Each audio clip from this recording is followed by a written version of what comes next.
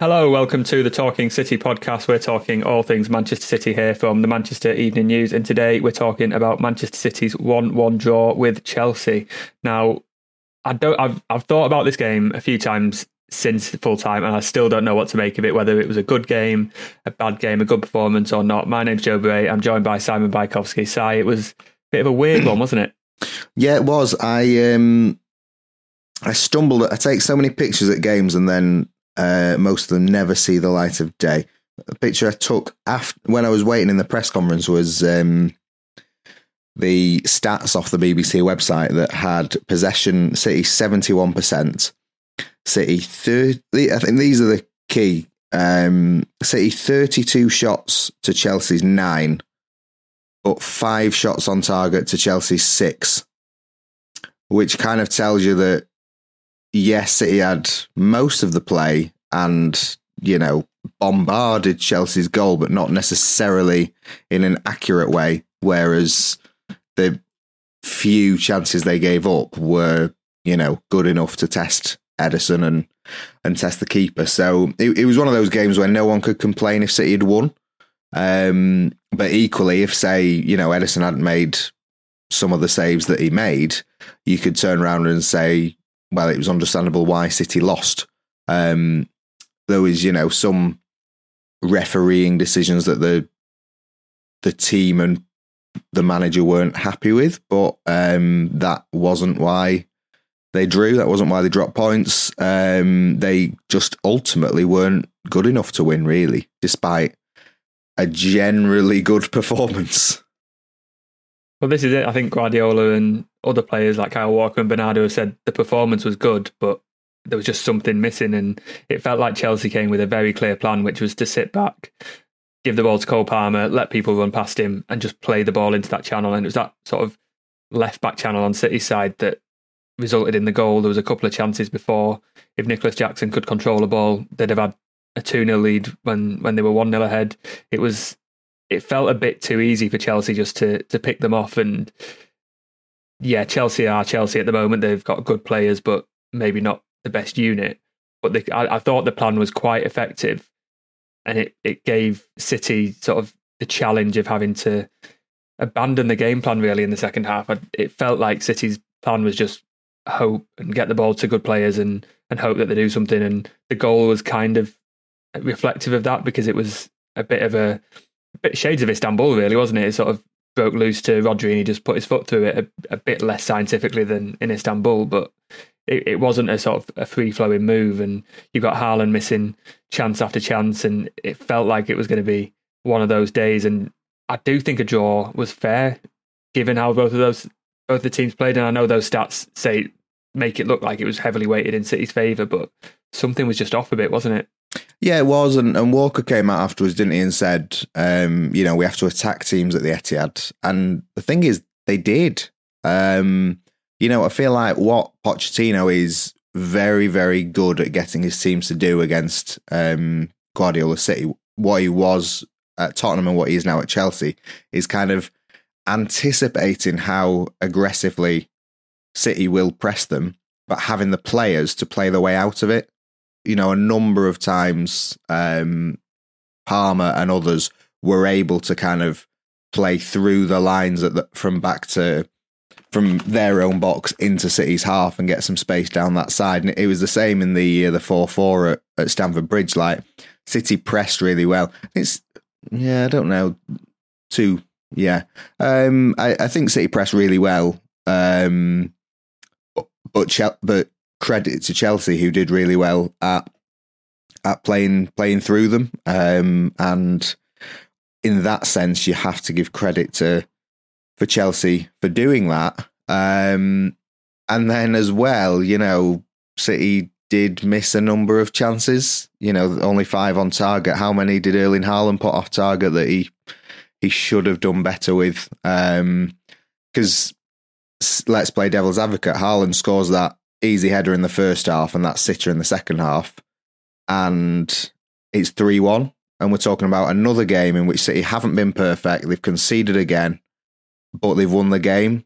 And everyone's saying, they're going to waltz away with the league and whatever. So as much as City dropping points gives hopes to everyone else, you can't really expect Haaland to miss those chances that he missed every week. And as much as City didn't play that well, certainly up until they conceded, they were still kind of, had Haaland scored the goals that everyone expected him to, it would have been a comfortable win. I think it was one of those games that had all the ingredients of a City defeat or a draw, where City aren't at their best. They've got a few key players out. They're conceding an easy goal on the break, which has become a bit symptomatic recently, hasn't it? You've got Haaland not playing as well as he can and missing those chances, and it gives the opposition hope. And they took that chance very well on the break. And you've got Raheem Sterling, who knows what City are going to do inside out, and he looked, for a player who didn't celebrate, he looked quite happy to score. And I think him and Cole Palmer and Conor Gallagher, we commented on Conor Gallagher at the game, didn't we? How sort of quietly effective he was. Despite it was just his socks. Yeah. Well, yeah, that was... I mean, Kyle Walker would be proud, wouldn't he? But it's... Yeah. No, I just thought that it felt like Chelsea were going to go away with a 1-0 win, and it was going to be a City battering them. But it's just nothing. It's not going to go in.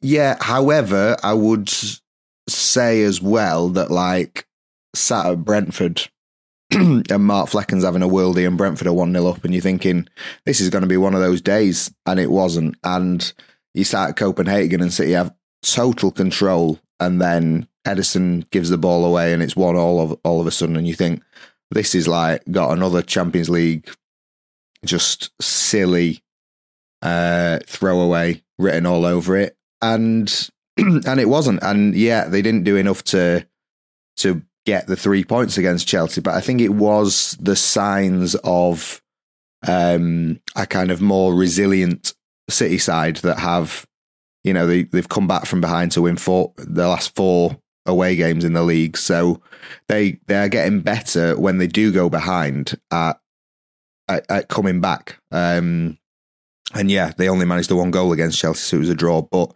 the chances were still there that they should have won, even though it wasn't the best performance.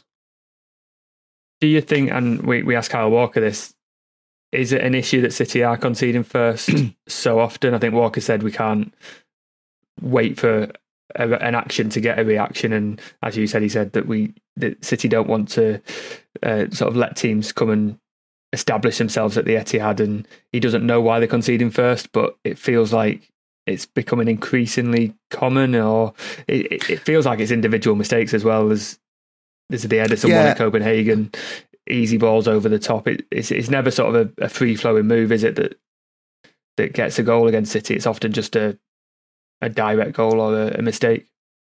It should be an issue, but you know, it's not. I think it's 11 clean sheets in 37 or 38, which is like a terrible record if you're trying to have as much success as City are having. And yet, if they win the game in hand, they'll be 1 point off top spot in the league. You know, they've pretty much got 1 foot in the Champions League quarters. They've got Luton away in the FA Cup to make the FA Cup quarters. So, you know, they've conceded 26 goals in the league in 24 games, which, you know, isn't that bad. Arsenal are top with 22, Liverpool 24. So, you know, they won't be happy with the number of goals they are conceding. But apart from this Chelsea game where they missed several good chances to get the win, it hasn't really been impacting on results. It kind of was around, you know, the Chelsea 4-4, Tottenham, Liverpool, that run of games, they should have got more points from. And they weren't good enough in either box. And you can say that again on Saturday. So the issue, I suppose, is are they kind of one-offs that won't matter, or against the good sides? And City have quite a number to play in March, including Liverpool. Will that habit of conceding goals not be enough for them to overturn that with the number of goals they score? It should be a problem, and I think BT or TNT Sport were trying to not make it a problem, but say this is the only negative stat we can find about City at the moment, and it's that clean sheet one. But it feels just like it's a bit of a persistent thing that City could be a bit better at. And last season they were so good in defence, and the fans sing about the best defence in Europe, but it doesn't feel like they're as solid this season. So, and Walker was quite clear that he wants improvement in that area. He also said that it's up to the strikers as well to press better and the defenders to make blocks, and it was a team effort. It wasn't just the four defenders who play, but it feels like they could be sharpening up, but at the same time, like you say, on another day they win 3-1 and Haaland scores those two chances. Touched on Haaland, definitely not his day. He looked, I mean, for the first time I've ever seen him, he walked through the mix zone at City and he just looked dejected and didn't want to be there and just wanted to get out of there. It felt like a day for him where it just was never ever going to go in, was it? That was just because he saw you. He's making a good habit of just completely blanking me whenever he sees me. So yes, it was one of his poorest games for City. I think we do have to take into account the death in his family that's just happened. I don't think anyone can say how much of that of an effect on him that has had, but you definitely can't say, it's had none. But aside from that, he just wasn't as. The thing is, you talk about sort of TNT raising one of the rare City weaknesses. Heading is one of Haaland's weaknesses, and had those really good chances come at his feet, you think he would have taken them. Yeah, he missed that volley in the second half from that fantastic City breakaway when Foden squared it to him, and he got it all wrong. But I think there was a bit of mitigation in that he couldn't fully see the ball from the way the Chelsea defender was in the way. And then there was that one shot that he had that Doku played him through and it was deflected, and it was a good save from Petrovic, but maybe if it hadn't been deflected it would have gone in. I think the two worst misses were the two headers, and headers are something that he's been working on for like at least a year, kind of just trying to improve. You remember at Old Trafford in the derby, he sort of missed one header at the end of the first half and then scored at the beginning of the second. And then as he was walking off with Guardiola, Pep was trying to sort of like give him a lesson in how to head a ball almost. And, Pep said on Saturday he'd never give him advice on how to score, but heading is Haaland's one weakness where he would like to improve and he's trying to improve but isn't there yet. So, the game kind of exposed the one aspect of Haaland's play really that isn't up to standard with the rest of it. I think though a lot of the first half chances, especially, I was running our blog and I was writing, okay, he's missed it and it doesn't look good, but the ball was a bit behind him, or like that volley was a very hard volley to do, and they weren't easy chances. But I think that second half header, he'd made so much space and he scored those headers before for City. That was the one where City needed to, and that was the moment where you're thinking, maybe this isn't going to be City's day, because they were waiting for that chance, and then it came along, and suddenly the man who scores all those goals doesn't do it. But yeah, like you say, he's got those personal circumstances. I still think he's maybe a little bit rusty coming back from his injury. He doesn't feel like he's at peak Haaland just yet. I think if you want to be an ultra optimist as well, like I watched it back and I can see, I knew when it was coming, but like seconds before it came, I thought, how on earth is he going to find the space to get this header with no one around him? And, it owes to the quality of De Bruyne's ball, but also owes to Haaland finding space in the box like nobody else. And that is what he did last season. And like a lot of his goals look simple, but in fact, it's that kind of like world-class anticipation that puts him where the ball is going to be that no one else can match. So, City would always rather they were creating the chances for him and he was getting himself in the position to score and wasn't scoring than he wasn't getting in the position at all. So, yeah, like his finishing kind of cost them 2 points, but it's made them so many points over the last 18 months. And you would think, starting on Saturday, he will be back to what he does best. This is it. You can afford him an off day. If anyone can have an off day at City, you can afford Haaland, because he's turned so many points into 3, hasn't he? So it's one of them. And if you're looking at sort of collective responsibility, then other players miss chances as well. And yeah, exactly. City shouldn't be conceding the goal they do, and it is a sort of a collective game. And speaking to Walker, he didn't touch on that explicitly, but you got the impression he wasn't just looking at any individuals. And he also said it wasn't down to the players who weren't playing. It was, with the manager picked a team, it's a good job he wasn't looking at individuals, given he got skinned by Sterling for the goal. He didn't mention that. No, but as you were saying just before, City will want to kind of improve, and last season had this amazing defence. They didn't really have an amazing defence by this point of last season, but it was just starting to come together, and it came together by taking Kyle Walker out of the team.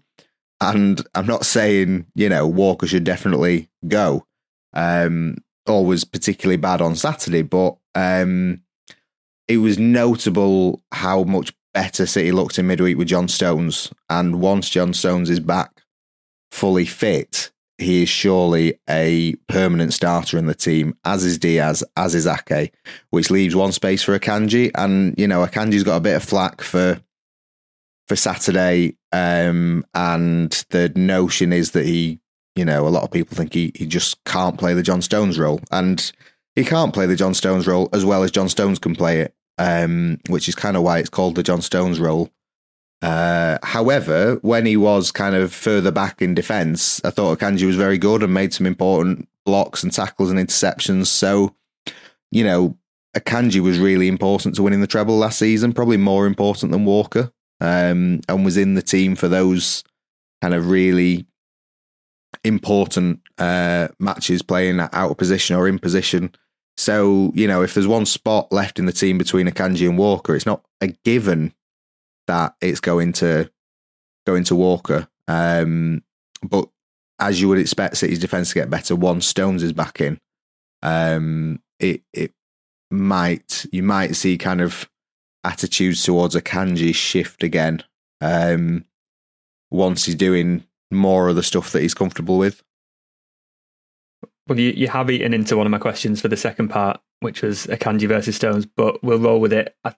I think if Akanji was doing that on his own and John Stones wasn't doing that position, he'd be getting far more credit, because he can do that role well, but because he doesn't do it as well as Stones, it looks like it's not working as well. But I think when you're asking City to play exactly the same, they miss Stones so much on Saturday, and there's a couple of times where Guardiola was really at him, or trying to coach him from the sides, because he just wasn't making that same pass that comes naturally to Stones.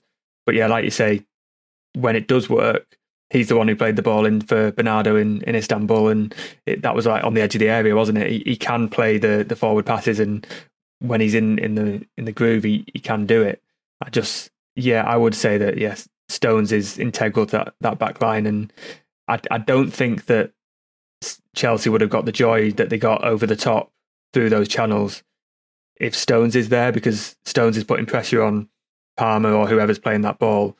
But I just always think that the defence is a bit better marshalled when Stones is there. The transition between 4 at the back and 3 at the back is a bit more seamless when it's Stones rather than Akanji. Yeah, and that does beg the question of Guardiola. If Stones can only play one game in a week, is Chelsea in the league more important than Copenhagen in the Champions League? Maybe. But also, it sort of signals to the fitness issues that Stones has had all year, really, where he's not been able to just put a run of consistent starts together. So, hopefully that will change going forward. And that probably doesn't help Akanji either, does it? Because if he's playing some games in sort of the hybrid midfield role, some games as centre-back, possibly right-back, some games on the bench, he probably doesn't know whether he's coming or going. So, you've changed my opinion slightly. I was ready to come on and say, no, Akanji's no good in that role, but I'll cut him some slack, and we'll leave it there for part 1. We'll come back and discuss a few more talking points from the Chelsea game and the press conferences before and after.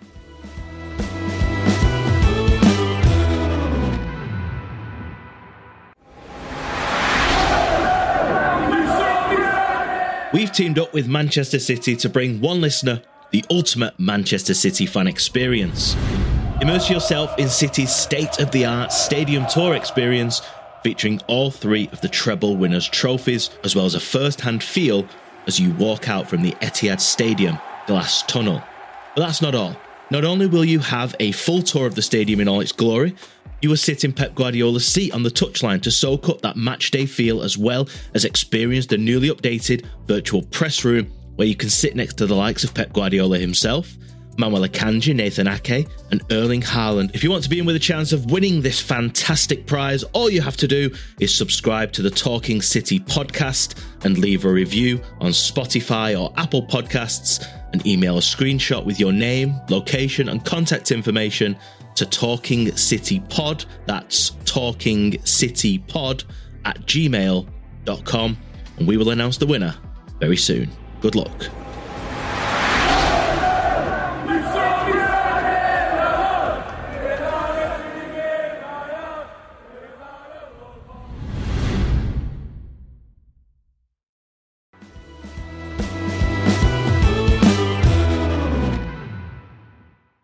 Hello, welcome back to the Talking City podcast. Now, before the Chelsea game, Simon, you got Pep on a little bit of a rant about whether City are boring or not, recalling Gary Neville's comments. In our last podcast, we were asking, is the Champions League boring? Are City boring in that respect, that they're going to win all the time? Neville was saying sort of similar, wasn't he? And Pep had a bit of a spiky answer by saying it's not as easy as it looks. Yeah, I mean, he was spiky all afternoon, wasn't he? But he didn't bite very much. But when you sort of saw the words in the cold light of day, basically sort of said anyone worth the salt in world football knows how difficult it has been to achieve what we have achieved. I just think it's absolutely crazy that, you know, we're 8 years into Guardiola at City, and people are still sort of, and not just people, like, you know, Neville's one of the leading pundits in the game, and saying, yeah, they're too boring to watch. I didn't bother watching them. It's I don't know. You know, I struggle to believe that people have that opinion, and like, a game at Copenhagen might not sound the most exciting, but, you know, we were sat in the press box, and some of the moves City were putting together, you were just like, oh my God, this is brilliant to watch. Like, it really is amazing. In much the way that Roy Keane kind of went back at Neville and said, no, it's excellent. Like, their football that they play is amazing. It's outstanding. Like, they should be given every bit of credit. But, you know, it seems a bit just disingenuous almost to sort of be sort of trying to do down what City are doing. You know, obviously there's the charges over their head, which will very much affect how the club's successes looked over the last decade, but you can't really use that to diminish what the team are doing right now on the pitch. And yeah, Guardiola kind of laughed. I think that was the biggest response, because I'm not sure if he'd been briefed on it or not beforehand, but, you know, he just kind of laughed in thinking, why the hell do I have to go through this again? When the comments were put to him. But, you know, I suppose Gary Neville couldn't watch United in the Champions League because they didn't make it past the group. And if he was watching United against Luton yesterday, not boring, but not for the reasons he wanted. Or United at Copenhagen was terrific excitement. It was just a terrible result for them. And I think we were talking before about the goals City conceding, but the fact that they are conceding those goals, it makes it not boring, because there is some jeopardy in the games as well. Yeah, they're not a perfect side. No. And I think as well, people have a tendency to sort of generalise City and say, oh, they're winning all the games again. Oh, it's the same thing, like same old City. Like, no, like the City team in certain years would never give up a lead, or they'd never go behind. The City team this year frequently goes behind and has to fight back and claw their way into games. So, you would say with this City team, before you comment on them, how about giving them a watch? Watch them, see what they do differently, see what they do the same, and then form an opinion. Don't just kind of, base your opinion on not watching them or, seasons gone by, because there's a hell of a lot of change in the summer transfer window, but the club is also changing. And even like the Everton game, the formation, it was like, right, we've never seen this before with City, but off we go. So yeah, it's just, I do think it's a shame that there's so much kind of talk around City that isn't necessarily based on having seen or looked at what they do or understand what they do. So yeah, Gary, have a watch of City and come back to us and we'll have a chat. Leading on a little bit, one player who you would categorise as exciting, but I don't think took his chance against Chelsea, is Jeremy Doku. So he came in for the injured Jack Grealish. We talked last week about, does he actually have much of an end product? Do his sort of attacking teammates know what he's going to do? And I felt he was sort of caught between the two minds of going direct and trying to make an impact against Chelsea, but also trying to do what Guardiola wants him to do, which is pass back. And I don't think he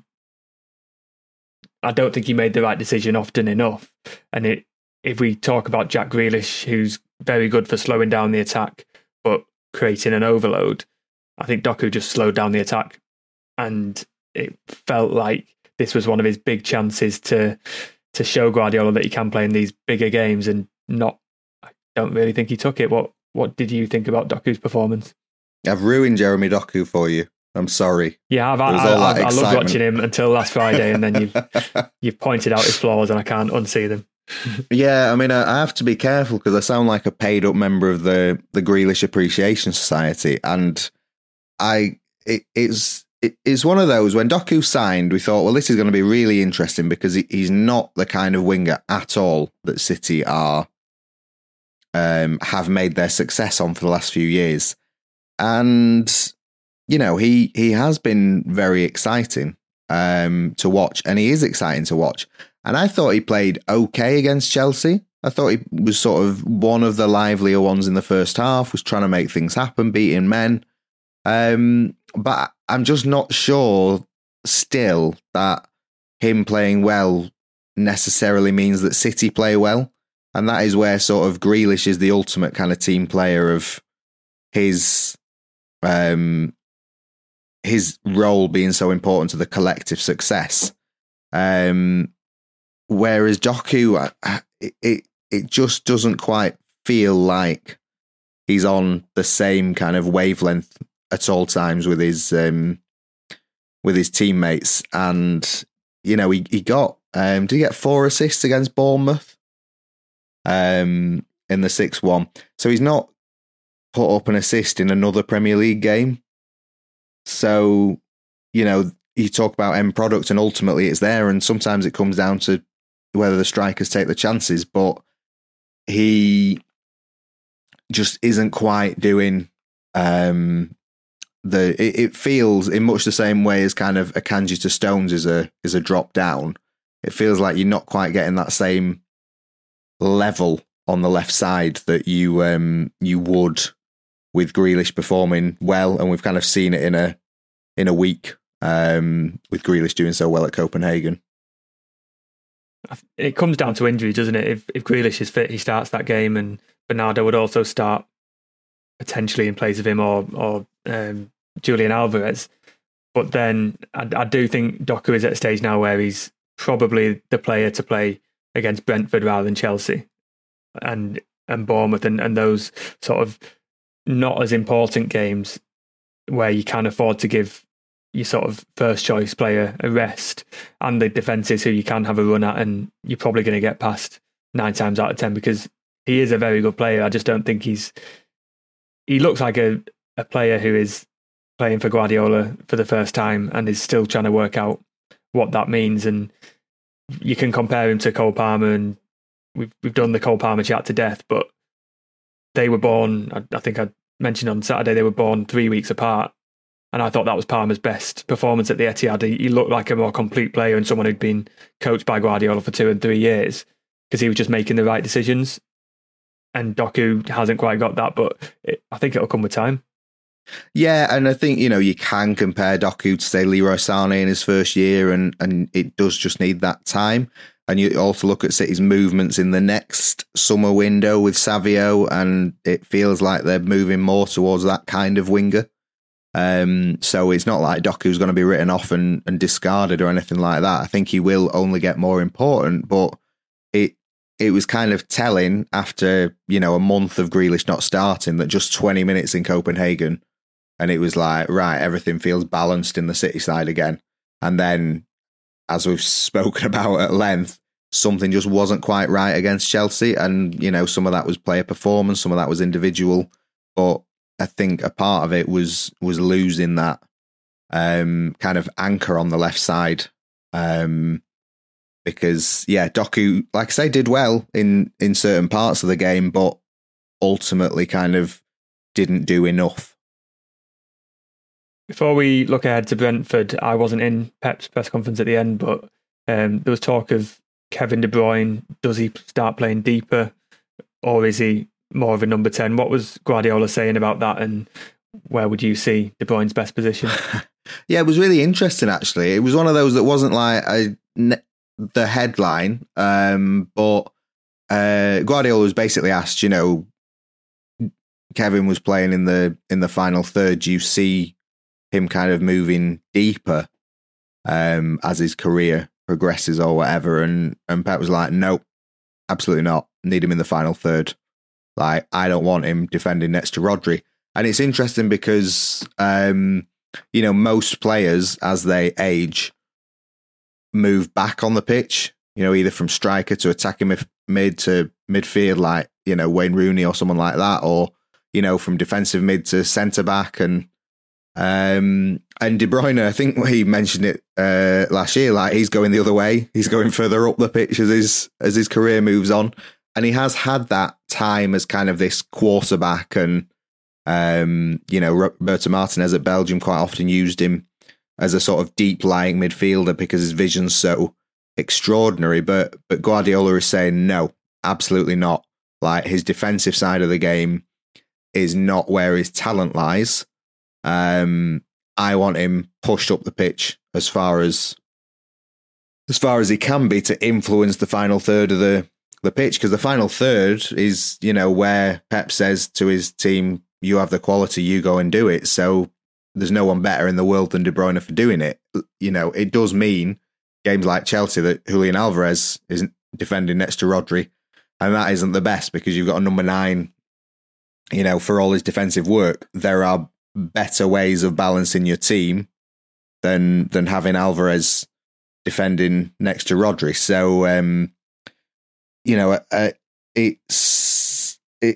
Saturday was kind of, it exposed a few things that weren't quite there, but I think De Bruyne playing high up the pitch will be one to stay.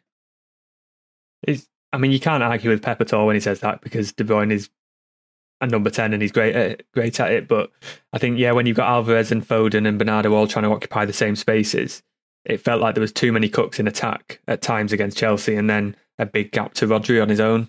So when John Stones comes back, that doesn't happen. And if Bernardo's there as well, he can sort of float in those spaces because he's got that ability as well. But I think there are some games where you might need De Bruyne to step back and say, actually, no, you do need to look behind you a little bit. However sort of good you are going forward and putting those balls in attack, there might be a need to sort of help Rodri out sometimes. But then you see him sort of striding through the midfield and playing in a through ball to Haaland or putting in one of those crosses, and you need him in that area. But you mentioned the sort of him playing as a quarterback.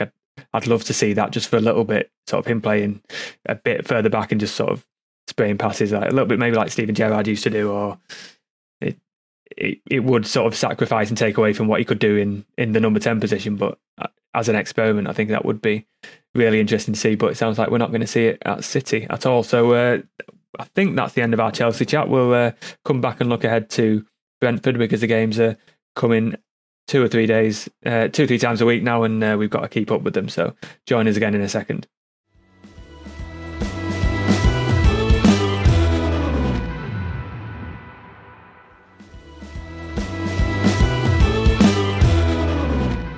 Hello, welcome back to our final part of the Talking City podcast.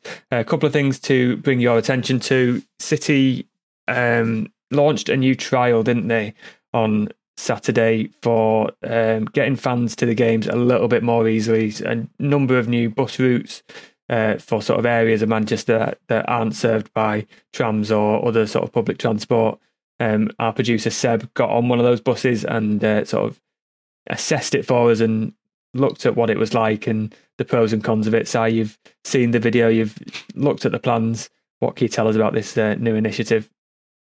Now, I'm not saying Seb thought the buses were more important than the match, but I was getting phone calls from him about it sort of at 5:28 on Saturday. You know, like, there is another thing happening today. I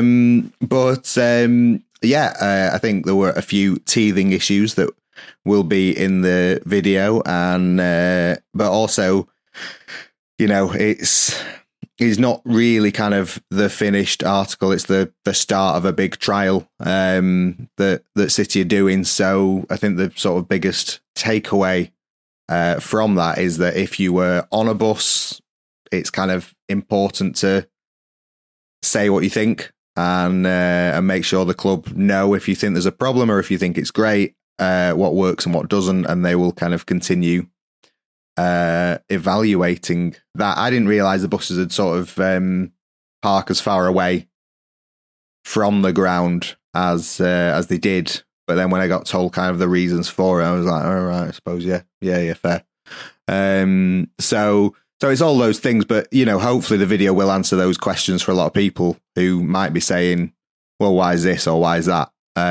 It should really explain a lot that isn't necessarily apparent with kind of what's out there already. And if it helps some people get to the game a lot easier, because we know the buses can be awkward if you've got to get 3 or 4 and there's no tram network. But that video will be coming on Wednesday, and you can check that out and see if those buses are something for you going forward. We've also got an interview with David Bernstein coming this weekend. The former City chairman has spoken to us about his memories and experiences leading City before the current era, and that will also be coming in written form and also on the podcast and on YouTube. So look out for that. We've got a few things coming up as well. I'm going to plug one of my pieces coming up. I spoke to the academy director, the new man in charge of the academy, Thomas Crooken, and I'm not quite sure when that's coming out, but a very interesting chat with him about his plans for making City the sort of university of football and sort of finding what the player of the future looks like. You were mentioning, Si, before about Doku and Savio being sort of the new sort of attacker that City are looking for, and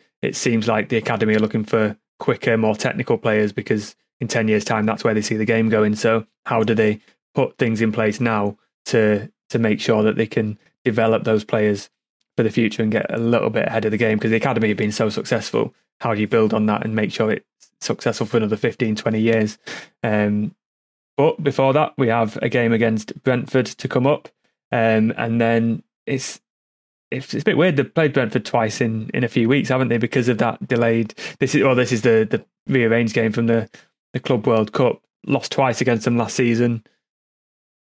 Ended that duck at the G-Tech. It's probably a welcome fixture to have after the Chelsea one, not an easy one, but a one where they can get themselves back into the stride and put a little bit more pressure back on Liverpool.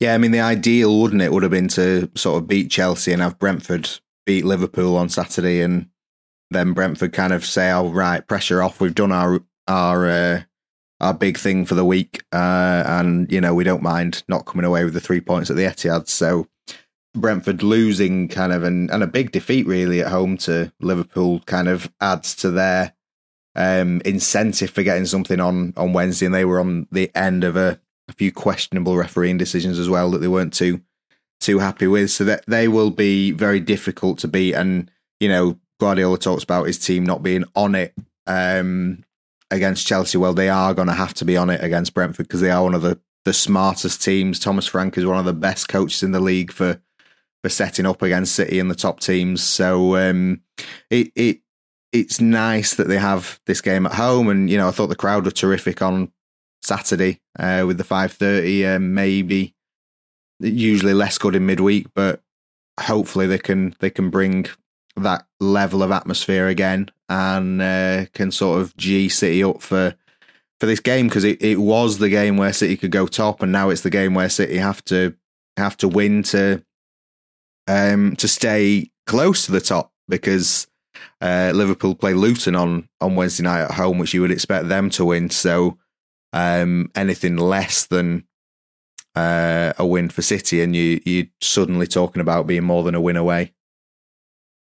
At the risk of repeating everything that Kyle Walker told us in the mixer, he was saying it would have been really, really good, and they were eyeing that opportunity to go top of the league, even if it was just for temporarily. But he was also saying that in the next week or so, because Liverpool are in the Carabao Cup final, they will be on a level playing field with Liverpool and Arsenal after this game. So it seemed like they're quite keen to get themselves on that sort of level. Everyone's played the same amount of games, and then go from there and see what they can do. I think you mentioned Liverpool have had a big win against Brentford. Arsenal put 5 against Burnley. City are 4 or 5 goals now behind in the goal difference as well. There's a few points between the sides, but that goal difference could be important as well. And these are the games where City have struggled against Brentford in a lot of the recent meetings, and it might be an opportunity where they do have to not just win the game, but maybe get a few goals as well. There's a lot of games to play, and the head-to-head games will be important, but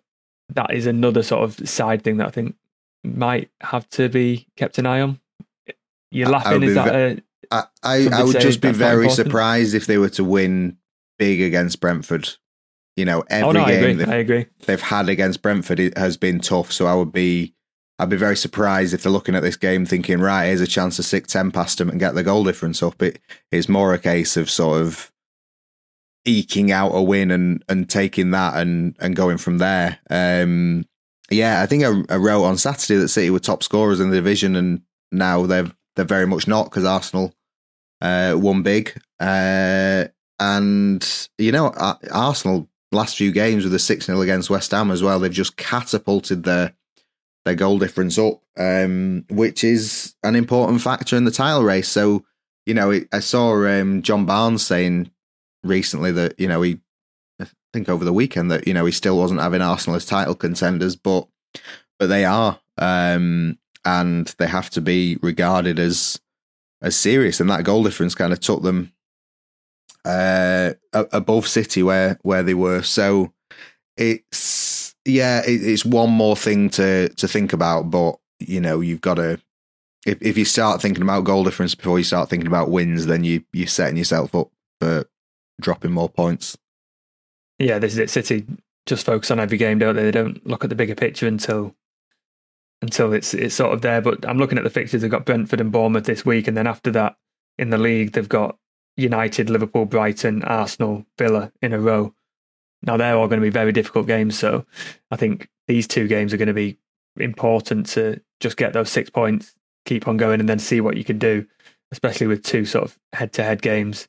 Again, I asked Walker about those 2 head-to-heads, and he was like, no, we're not looking further than Brentford, and that's sort of the reason why City have done what they've done, isn't it? They only look 1 game ahead. If we do look ahead to Brentford, can you see any changes to the team? You would expect if Bernardo was fit enough to come off the bench, he might be able to play. Is there anyone else we can think is coming back?